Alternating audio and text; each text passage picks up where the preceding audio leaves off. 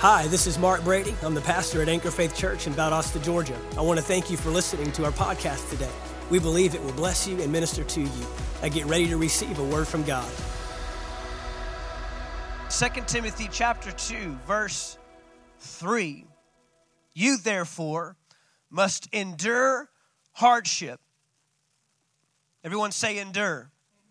You must endure hardship as a good soldier of Jesus Christ. You therefore must endure. He's letting him know there's a must here. There's no option. There's no way around it. I'll tell you what, if you want to walk with the Lord, you better get good at endurance. If you want to walk with God, we have to become, we cannot be deficient in endurance. We must become proficient at enduring. Enduring implies outlasting. Outlasting. Enduring implies that there's pressure. We just sang it. We just sang about it.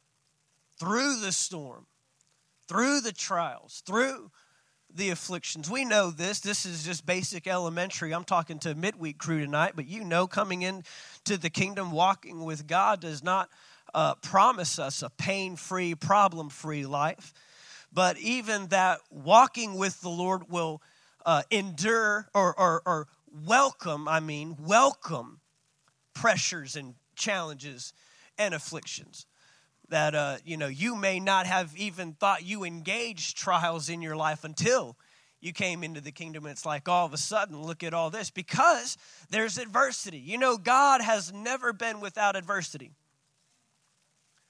God has never existed without adversity. As far as the Bible is written, even in Genesis chapter 1 and 2 and 3, a perfect environment, it's what we call paradise. God had adversity. God had opposition. God had a challenger. That was in the garden, the snake, the deceiver, the devil. And so God, oppression or opposition rather, is not anything new to God and isn't anything that we as believers should find surprising or should find in our life. It should never show up unannounced or unaware. In fact, Jesus, Peter, Paul, they were constantly making believers aware that there will be opposition. There is opposition. There is adversity. And so endurance is not just what I do, but it's how I do it. Enduring is not just what I do. It's not just simply arriving at the end. It's not just finishing, but finishing well, finishing strong. Paul, in his words to Timothy, and a couple chapters down, 2 Timothy chapter 4, he says, I have fought the good fight of faith. He says, I've kept the faith. So he's not just talking about arriving at the end, by the skin of your teeth. No, he's talking about finishing well, finishing strong, keeping the faith, enduring. So he says that we must become good at enduring. And specifically, he says, therefore, you must endure hardship as a good soldier of Jesus Christ. Now look what he says in this next verse. No one engaged in warfare.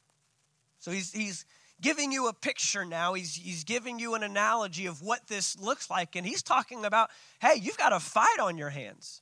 This is a battle. This is a war we're waging. You came into the kingdom as a good soldier. You came into the kingdom and boom, you were enlisted to fight a battle, to fight for a cause, to fight for a reason, to fight for a purpose. That is the kingdom. But he says, no one engaged in warfare, watch this, entangles himself with the affairs of this life, that he may please him who enlisted him as a soldier. No one engaged in warfare entangles himself with the affairs of this life. So what he begins to to help Timothy with is this is going to demand your attention. This battle, this warfare, this engagement, this struggle, this trial, that what he essentially is saying is if whatever you put in is what's going to come out. You know, lack, pressure, opposition, they have a way of revealing what you're made of. I was watching the one of the baseball games. They're in the playoffs right now, and I'm not even going to tell you what's happening to the Braves right now.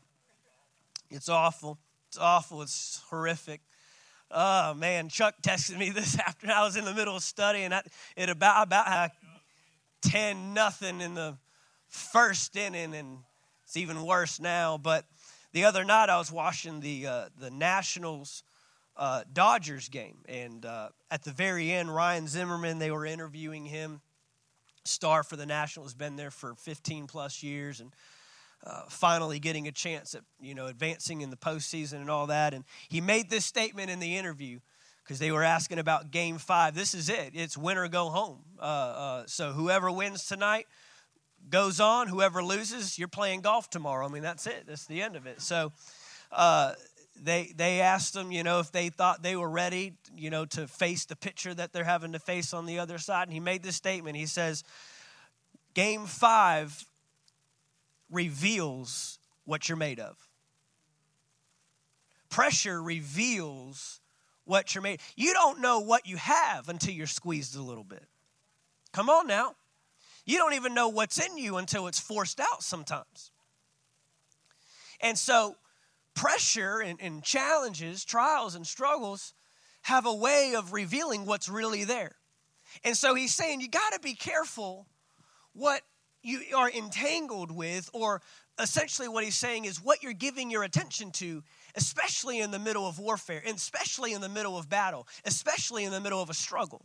You cannot be distracted in battle. You cannot be unfocused. You got to know that the preparation and the word and the study and you got to know that you've been putting in the things necessary to overcome when the challenges come. When the battle comes, honestly, guys, it's too late to start putting stuff in. I mean, you want to start cramming it in, it's like, okay, I got a word that there's, sickness in my body. That I got a report from the doctor. And so, man, some people, they're having to all of a sudden start cramming, just like a doctor does, starts cramming their body full of stuff to fight off. But hey, what if we maintain health throughout? What if we keep ourselves in a position where we're constantly putting in so that in a proactive way we're fighting the battle before it ever shows up? But especially when it shows up, you cannot compromise your strength. You cannot compromise your endurance. And so this is what I recognize. What I engage in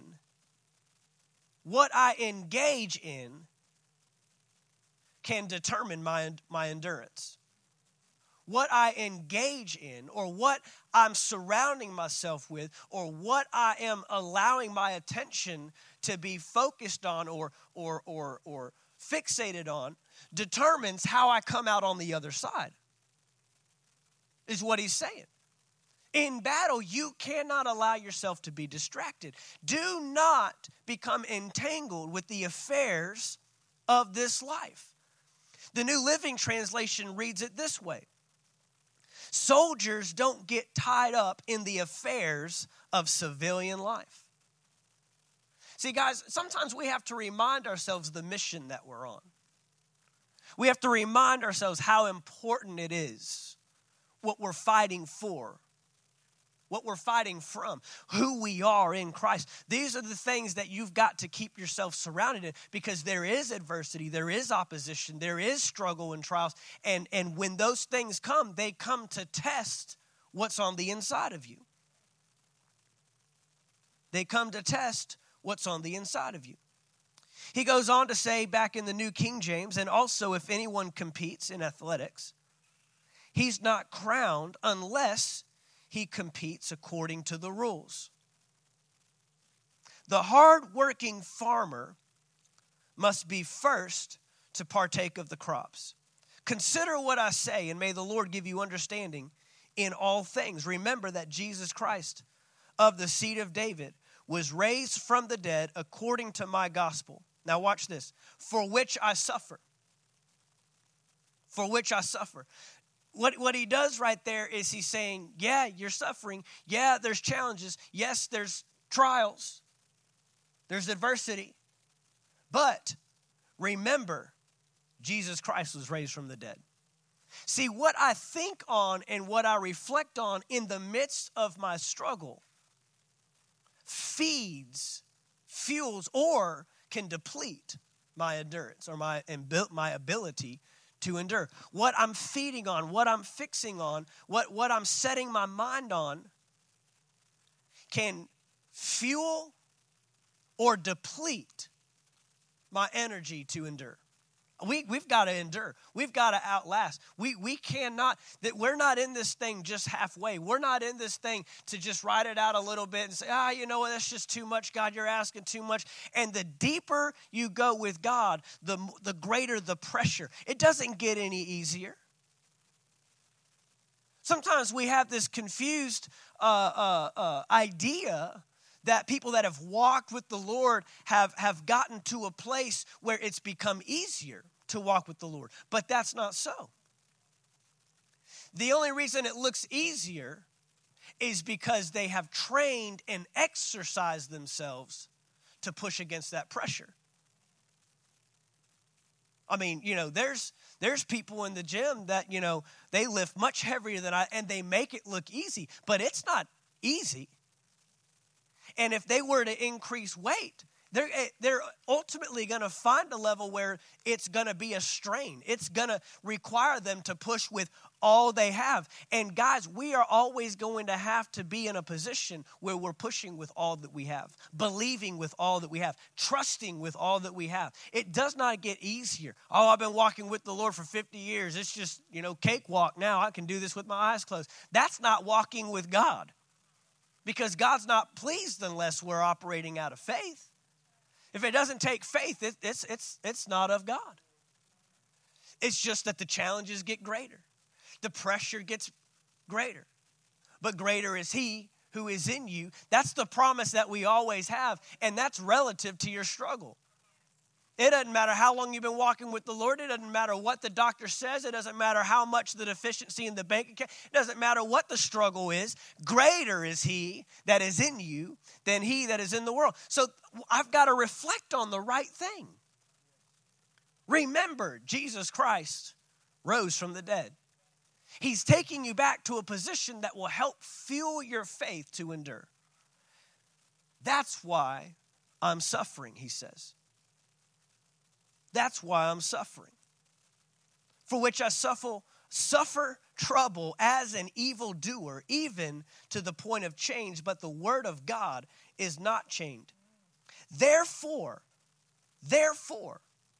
so now that's reflecting back to what he just said. Therefore, I endure all things for the sake of the elect. That means he has a cause. When you have a sake of, that means you've got a cause, you've got a purpose. Guys, sometimes it's just as simple as remembering why we're doing what we're doing. Why do I endure this? Why is this challenge coming against me? Why? Because there's a mission, there's a purpose, there's a cause. David said that to the Israelite army when they wouldn't go attack the Philistines and ultimately Goliath. He made the statement, is there not a cause? You've forgotten your purpose, therefore you've forgotten your identity. Therefore, you're sitting back here when you should be out there fighting it over. Anybody could have done what David did. That story could have been written of anybody that rose up and recognized, wait a minute, I've got a cause, I've got a purpose. We're people of God.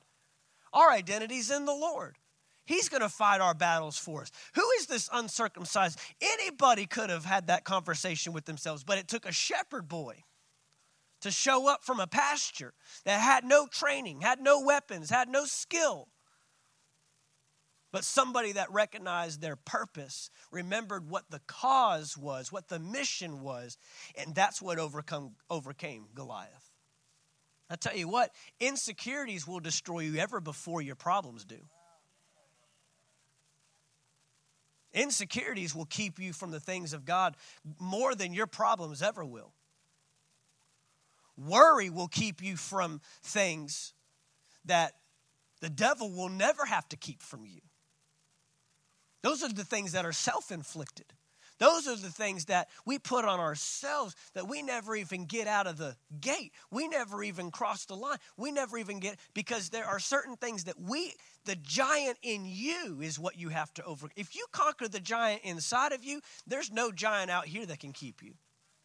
We just ministered out of Numbers chapter 13 on Sunday, a powerful message on not being moved and living by what we see, but remembering what God said. And what God said is always greater than what you see. But what kept those Israelites out of the promised land? Not the giants. Their insecurity. The giants never even had to touch them. The giants never had to raise a spear, throw it, do anything. It's not the enemy that's always taking us out. Sometimes we're taking ourselves out. And so Paul's remembering, I've got a mission. I've got a cause. I've got a purpose. God has a plan for my life. And so because of that, I remind myself so that I can endure. I endure all things for the sake of the elect. There was even one point where Paul said, I'm between the two, to go on and be with Jesus or to remain here. But for your sake, I remain. He said that.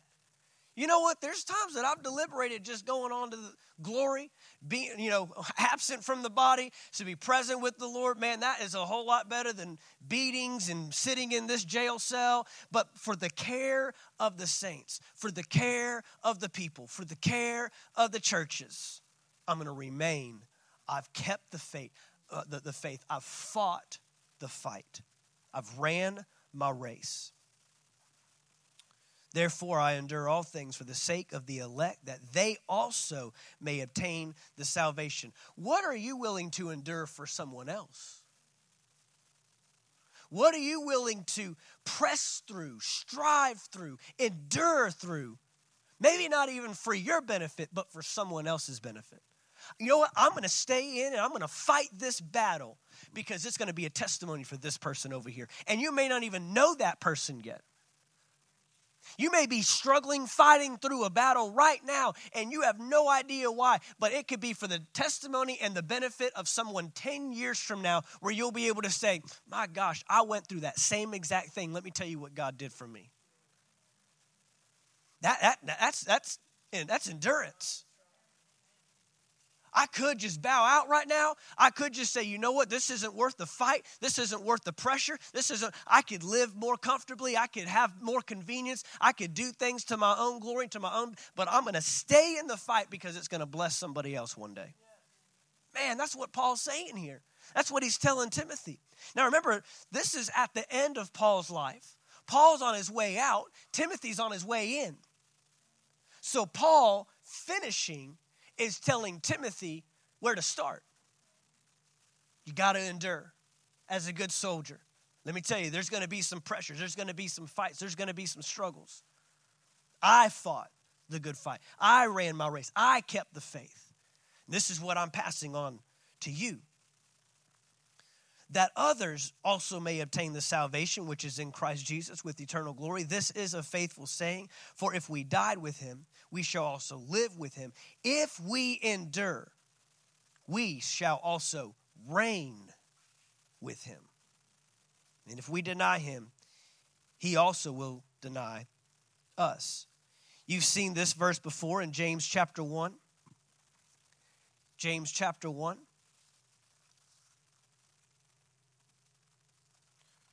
Talking about enduring, finishing, lasting, outlasting, overcoming.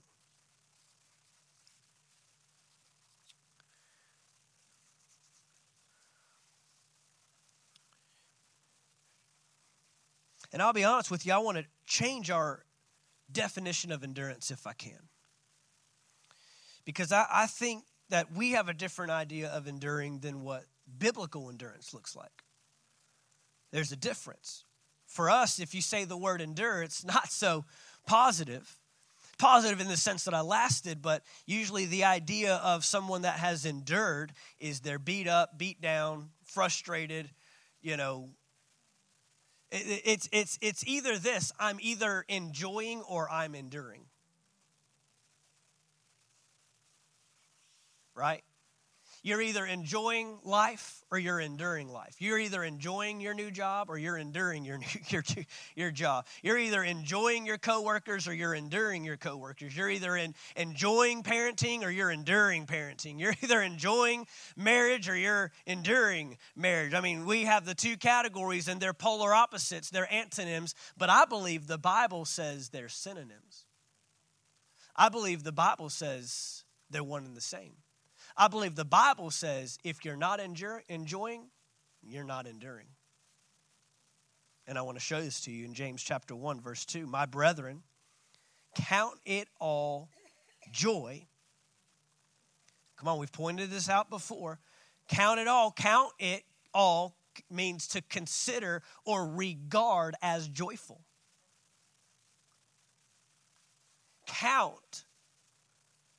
To count means to consider or regard. That means I'm categorizing. Okay? When I'm considering something or I'm regarding something, I'm categorizing. I'm putting it into a column now. Joyful, not joyful. And for us, our columns have been enjoying and enduring. And you could do that right now in your mind. Maybe you're doing that. Here's the things that I enjoy.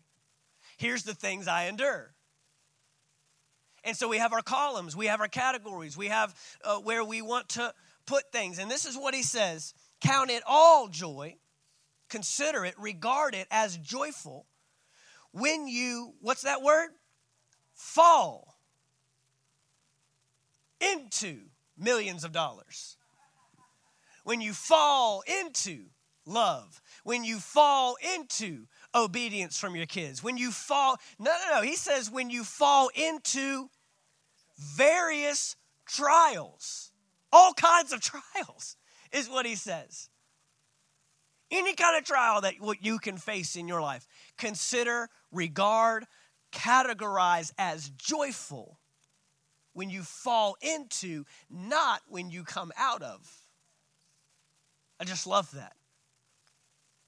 I mean, it's easy to consider it joyful when we come out of a trial. Man, God's delivered me. God's freed me. Look at this. We're in. We got it. And again, you've heard us say recently, the one thing we consider and that we enjoy today, we're enduring tomorrow. You know this. There's both sides. There's both sides. The promised land has great fruit, grapes, but it's also got giants. It's got land flowing with milk and honey, but it's also got land and cities fortified with your enemies. It's got both. And so many times we come into the kingdom for one side. The Bible says that Jesus is full of grace and truth. Some people want the grace, Jesus. Some people want the truth, Jesus, but he was both. You can't categorize him. He was both. He's all of it.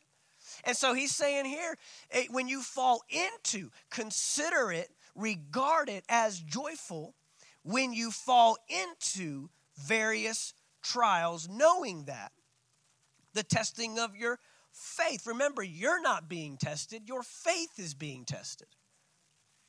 It's not coming against you. Don't take it personal. There's a testing of your faith. Testing means to prove what is already there. That's what testing means. To prove what is already there. So the test comes, and you know what that helps me understand? It must be in me if God's requiring it of me. It must be in me if God is requiring it of me. If God is asking me to produce it, then he must have planted it somewhere. Because I cannot produce what was not planted. Come on, I don't know what this applies to in your life. It might be a business. It might be parenting. It might be a marriage situation. It might be a struggle that might be for a specific time. It may be a general. I don't know. But whatever God is requiring of you, he has planted within you. Because testing means to prove. You do not test on what has not been taught. There's no ignorant teacher out there that's going to test on what they did not teach. Every great teacher knows that for me to get the best results out of my students, I have to first put in them if I'm going to ask it of them. It actually reflects poorly on the teacher to make a demand of a student of something they have not put in. If you have not imparted it, then you do not get to require it. Come on now. So he's saying, count it all joy, even when you fall into various trials, knowing that the testing of your faith produces patience. When my faith is tested, it produces something. That means I should have an expectation of a result. I should never go into a situation where my faith is tested and not have an expectation of something on the other side.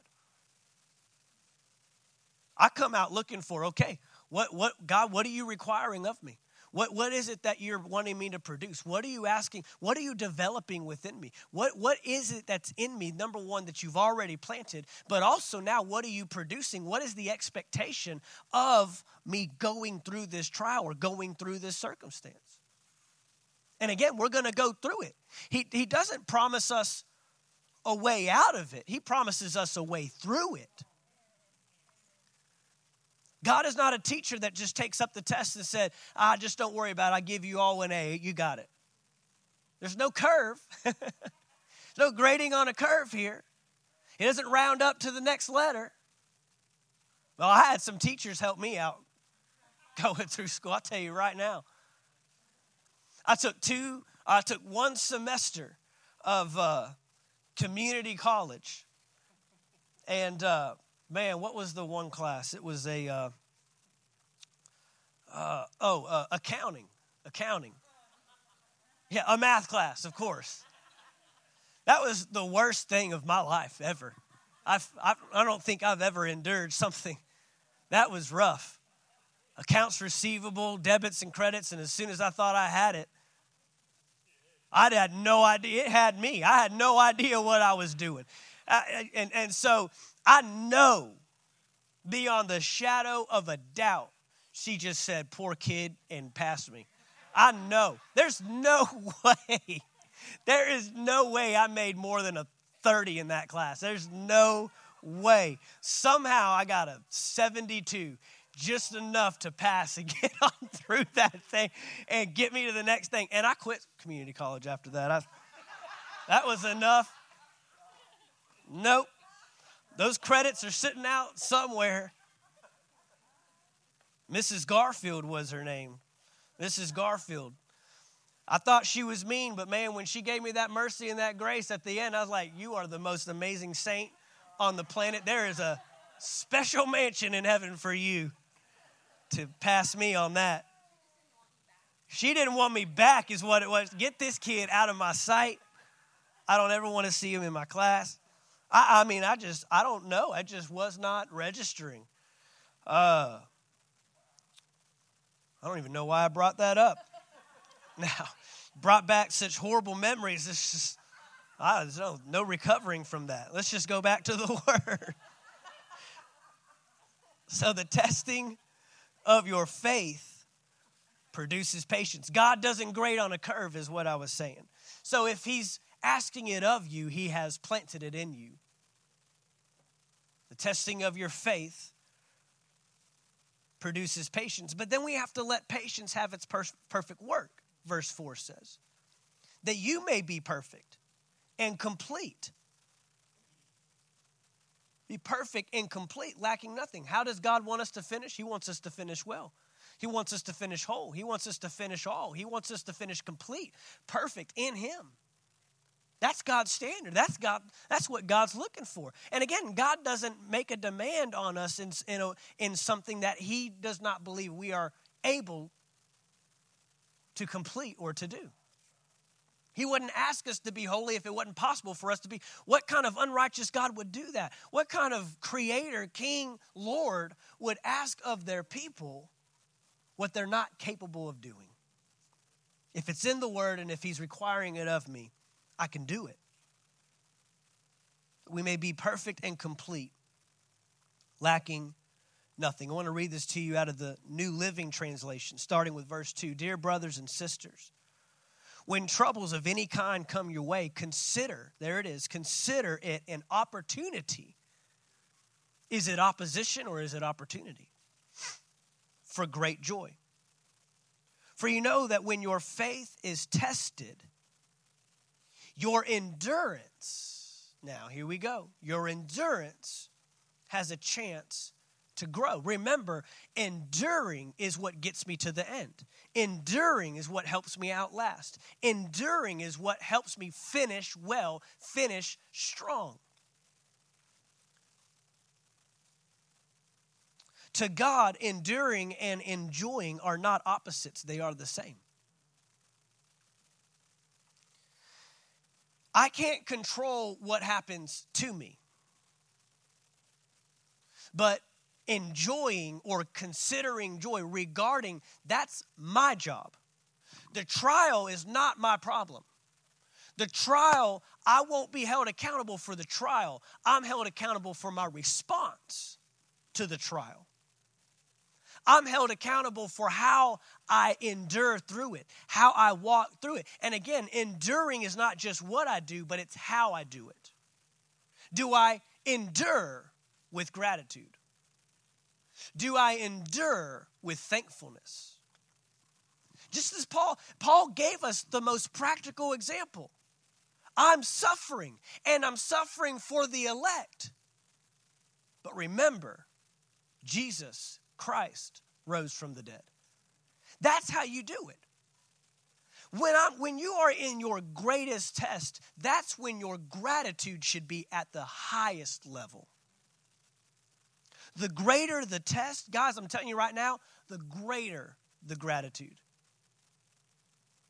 You know, you've heard people say this. You've seen the memes. You've seen people do it on social media. You know, when next time you're complaining about laundry, thank God for the kids that you have, that you're parenting, that are putting their bodies in those clothes and making all the messes. When you have to do this, thank God for this. When you're going through that, thank God. You can make gratitude and thankfulness a part of anything in your life. Your situation does not dictate your level of gratitude.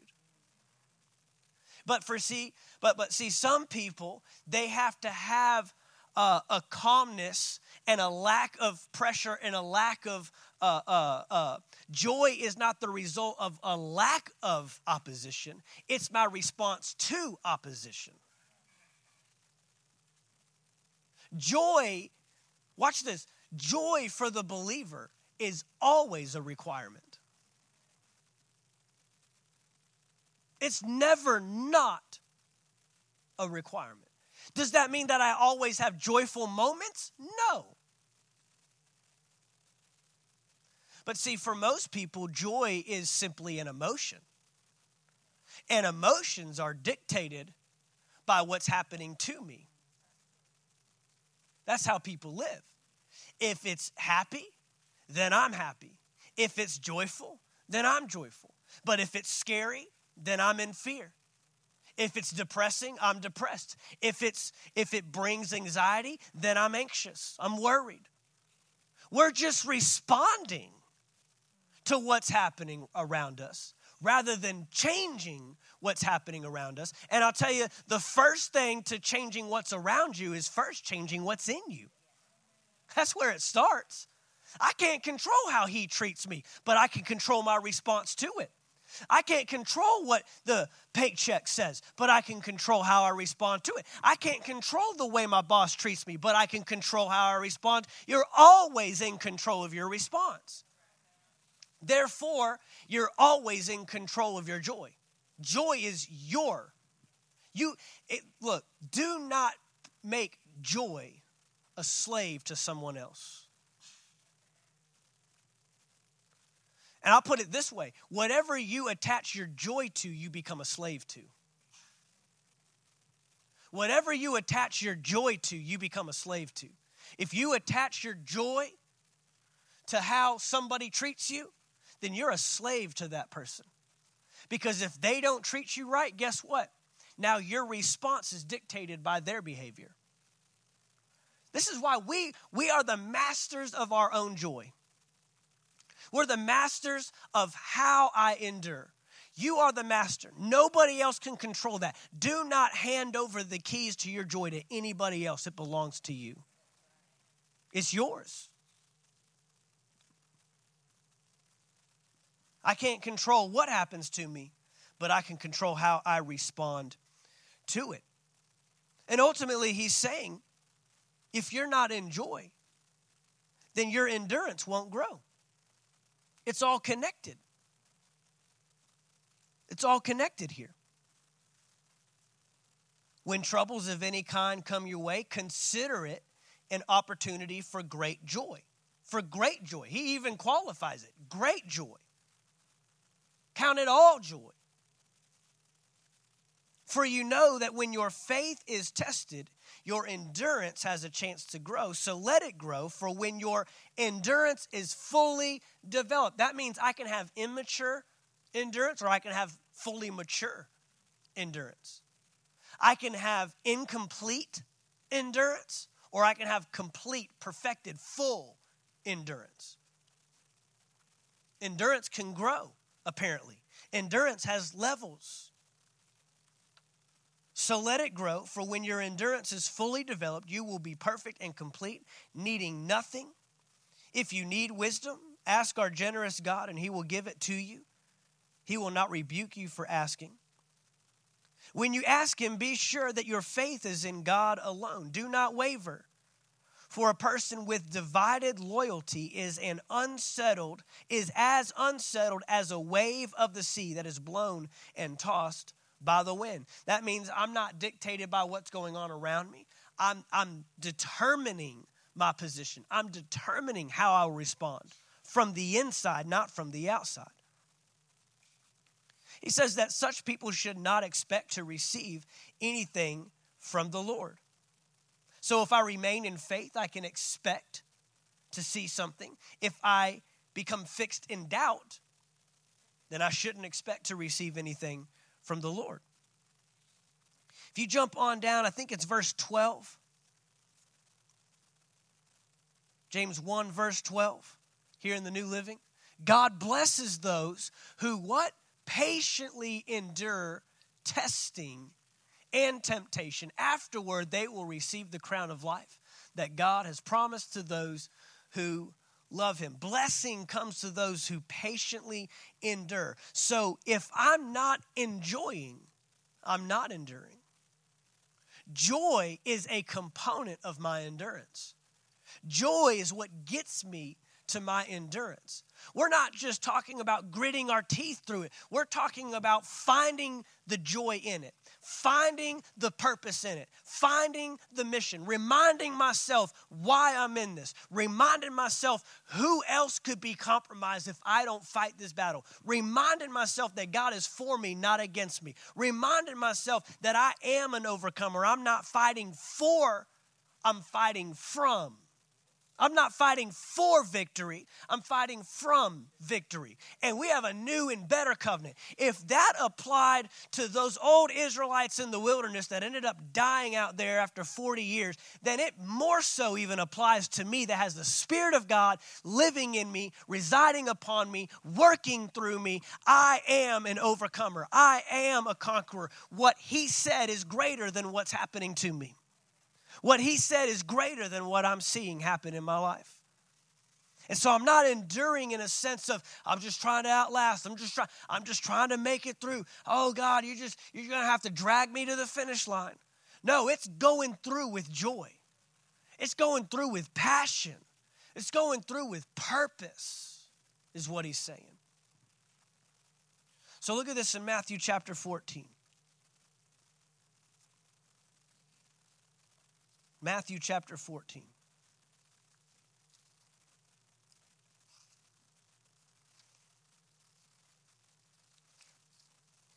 You know, we want to split the two.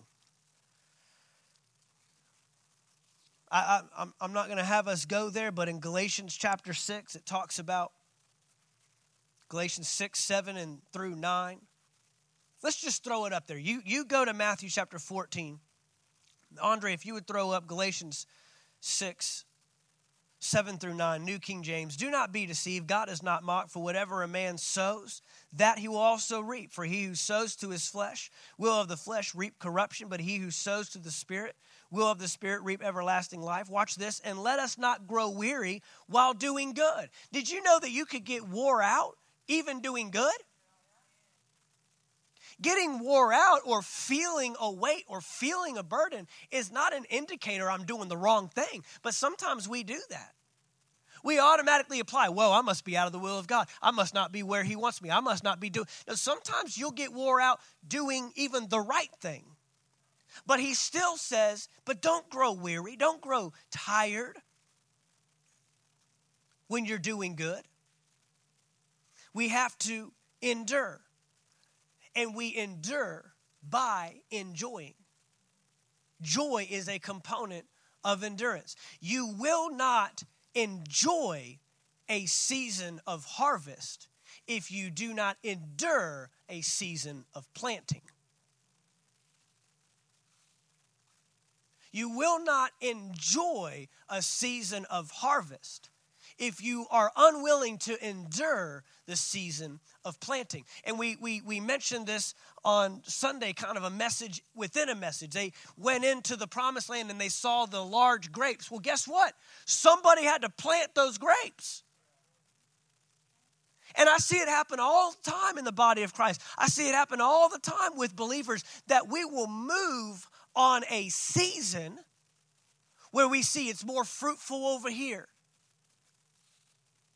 I mean, we had people, I'll just be honest, we had people that came to our church early on, first couple years, when we were in our tiny little 2,000 square foot facility. Nikki's over there smiling at me.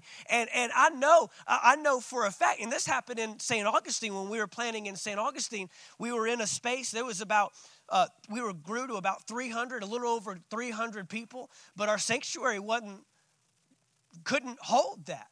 We eventually had to go to 2 services, and then this awesome vision that God gave Pastor Earl to take over a 6-screen movie theater that was attached to a mall. And we're like, man, that's awesome. We literally had people come into our crammed little tight sanctuary that we had, and Pastor Earl would talk about vision, and they would literally say this, well, let us know when you get in the mall. You want to enjoy the harvest, but you don't want to plant. And that's okay. We'll let you enjoy the harvest. But I'm telling you, in the kingdom of God, that doesn't go. It doesn't fly. Those that are the ones that are willing to put in the work are the ones that are going to enjoy the harvest. And I'll tell you right now, if you change because, wow, it looks like things are really excited over here. Looks like things are really going on over here. I call them, and this came up after my message, spiritual snowbirds. One of my first jobs when I moved to St. Augustine, I worked at a bank. And one of the locations that I worked at was in a very wealthy area just south of Jacksonville called Ponte Vedra. Some of y'all might be familiar with it. I did nothing all day, bank-wise. I did whatever I wanted to do. Because those aren't people that come to the bank every day. They have tons of money. Most of them didn't even live there. Why? Because they would come to Florida in the winter, but they're from up north. But they would snowbird when the season was more comfortable and the season was more convenient and they didn't have to shovel. But they didn't want to leave this, but they wanted to come and enjoy this. And we have spiritual snowbirds that want to relocate every time the season, they don't like it, or the season turns into, look, if you don't endure the planting of the harvest, you're not going to do the reaping. You're not going to get to enjoy the reaping of the harvest. This is spiritual principles. So we don't grow weary in a season where there's a little more work and a little more pressure, because there will one day be a season of harvest. And if we don't sow, we won't reap. And what I sow is what I'll reap.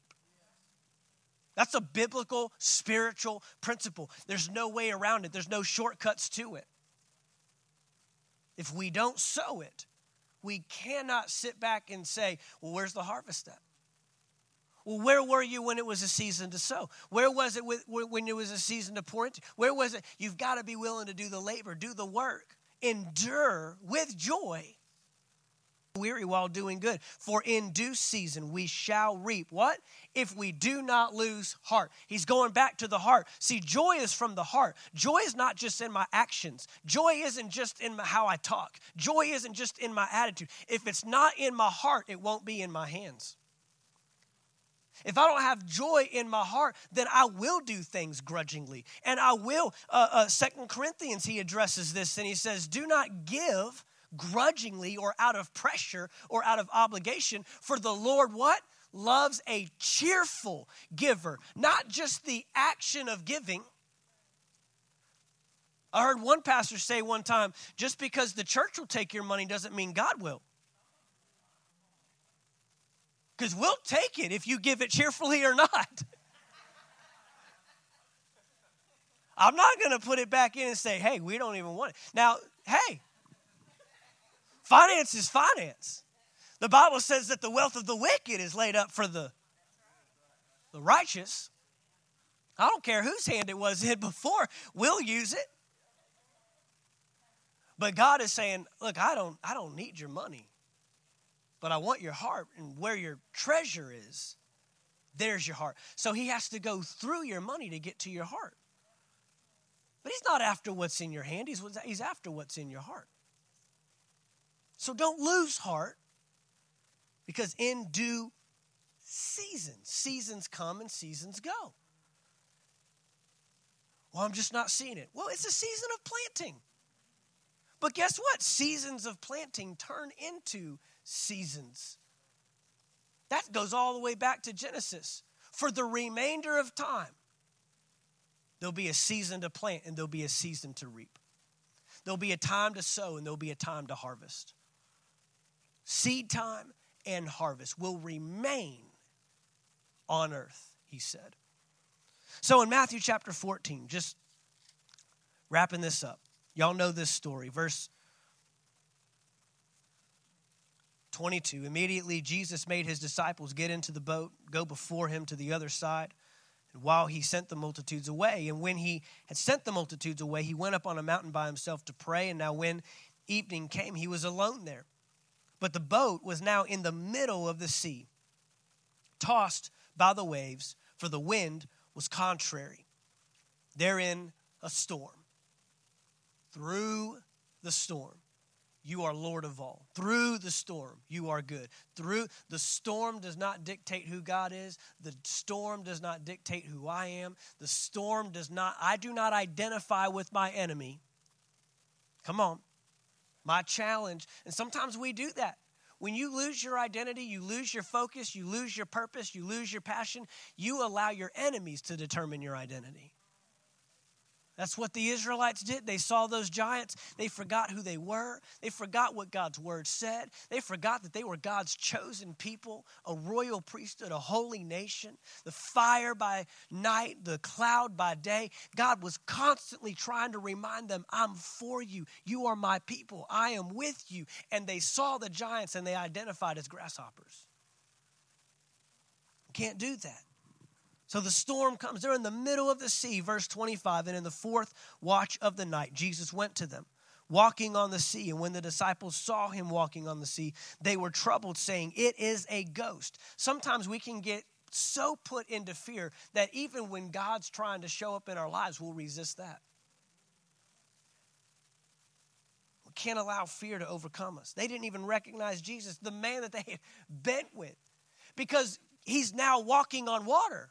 He's now doing something they haven't seen him before. If God moved in your life today and did something that you couldn't even imagine or believe that he could do, would you recognize it or resist it? Would we push it away? Oh, that can't be God. No, there's no way God could use that person to move. Some of us couldn't receive a miracle from God through certain people. Come on now.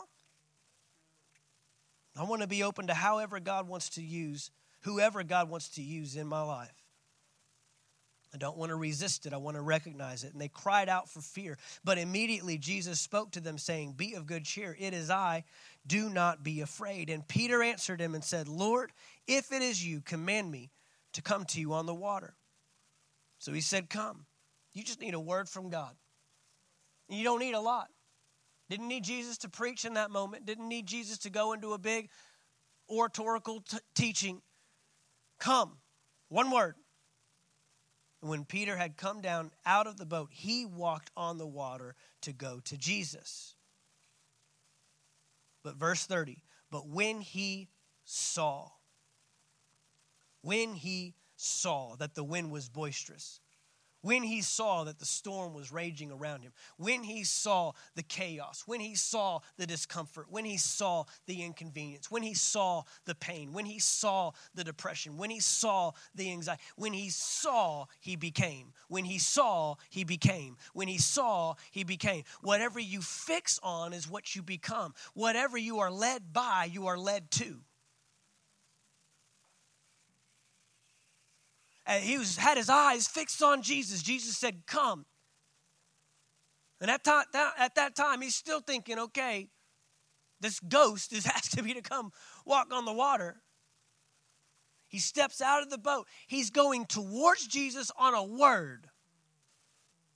Because God's word is greater than any situation. God's word is greater than any challenge. God's word is greater. God's word is greater than the storm raging around you. If God says walk on it, you can walk on it. He's not going to require something of you if he hasn't put it in you.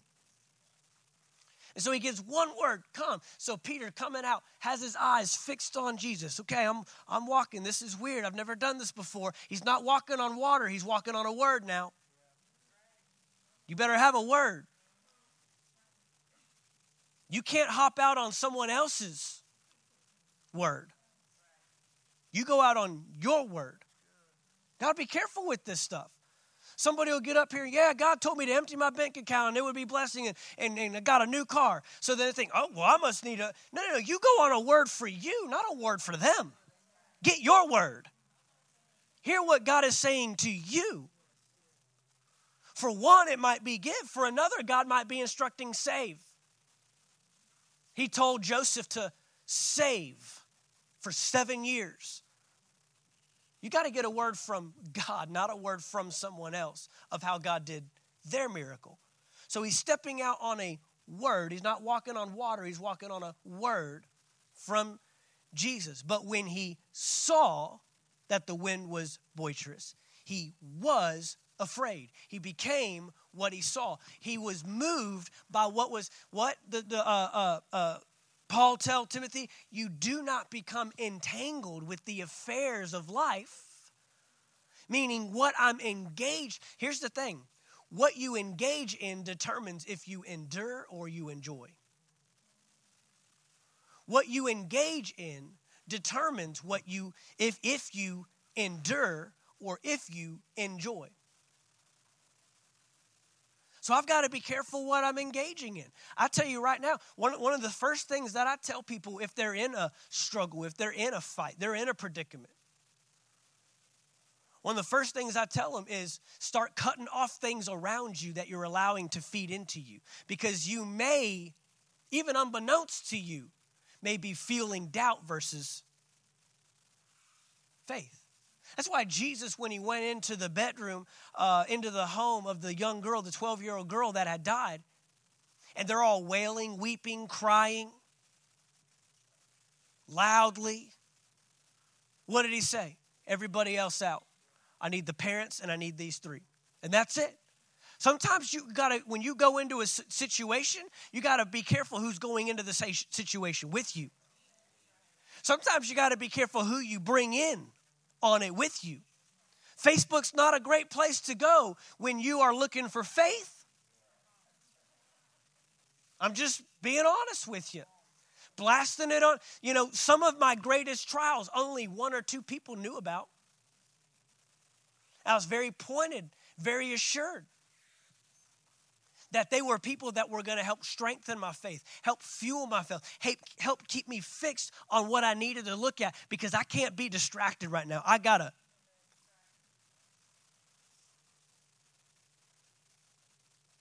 When you're driving in a storm and you got 2 hands on the wheel, I remember one time I was going through and I had music playing and, Camden's doing his thing in the back and, you're just kind of, just chilling. And then all of a sudden that storm comes up and you can't hardly see anything. I turn the radio off.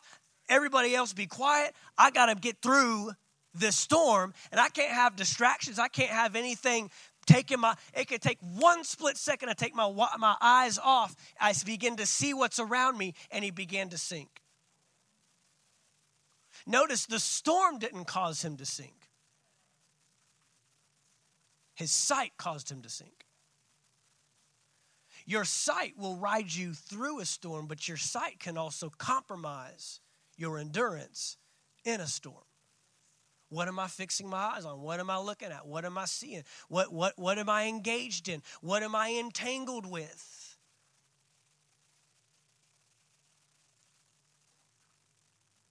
Fasting is not religious activity. But fasting is a great way to get clarity. You have a big decision to make? Start eliminating stuff. And food is a great way. Eliminating food. It's not a diet plan. It's a way to get closer to God. When you start shutting off things to your body, when you start limiting access and you start cutting off natural desires and just natural, for some people it's just routines. They drive the same way. They watch the same thing. They get up at the same time. They go to bed at the same. And we get so patterned and we become so routine that God can't make room. Get God in there so you can hear his voice. Eliminate things, cut things out. Get your focus fueled so you can endure, you can outlast. And not just endure with a bad attitude, not just endure just barely getting, but endure with gratitude. Endure with thankfulness. I will come out on the other side. I will have a testimony. This test is only coming to prove what is already in me. Know your identity. Know your purpose. Know your mission. You'll endure. You'll come out on the other side. Thank you for taking the time to listen to our podcast today. We trust you received a word from God. If you enjoyed this teaching, be sure to subscribe to our podcast in iTunes. By subscribing, you'll be sure to receive a new message every week as soon as they are made available. And if you'd like to learn more about Anchor Faith Church, you can stop by our website at anchorfaithvaldosta.com. There you'll find our locations and service times, ministries that are available for you and your family. You can even give financially in support of the ministry. Thank you again for listening, and we look forward to seeing you next time right here on the Anchor Faith Church podcast.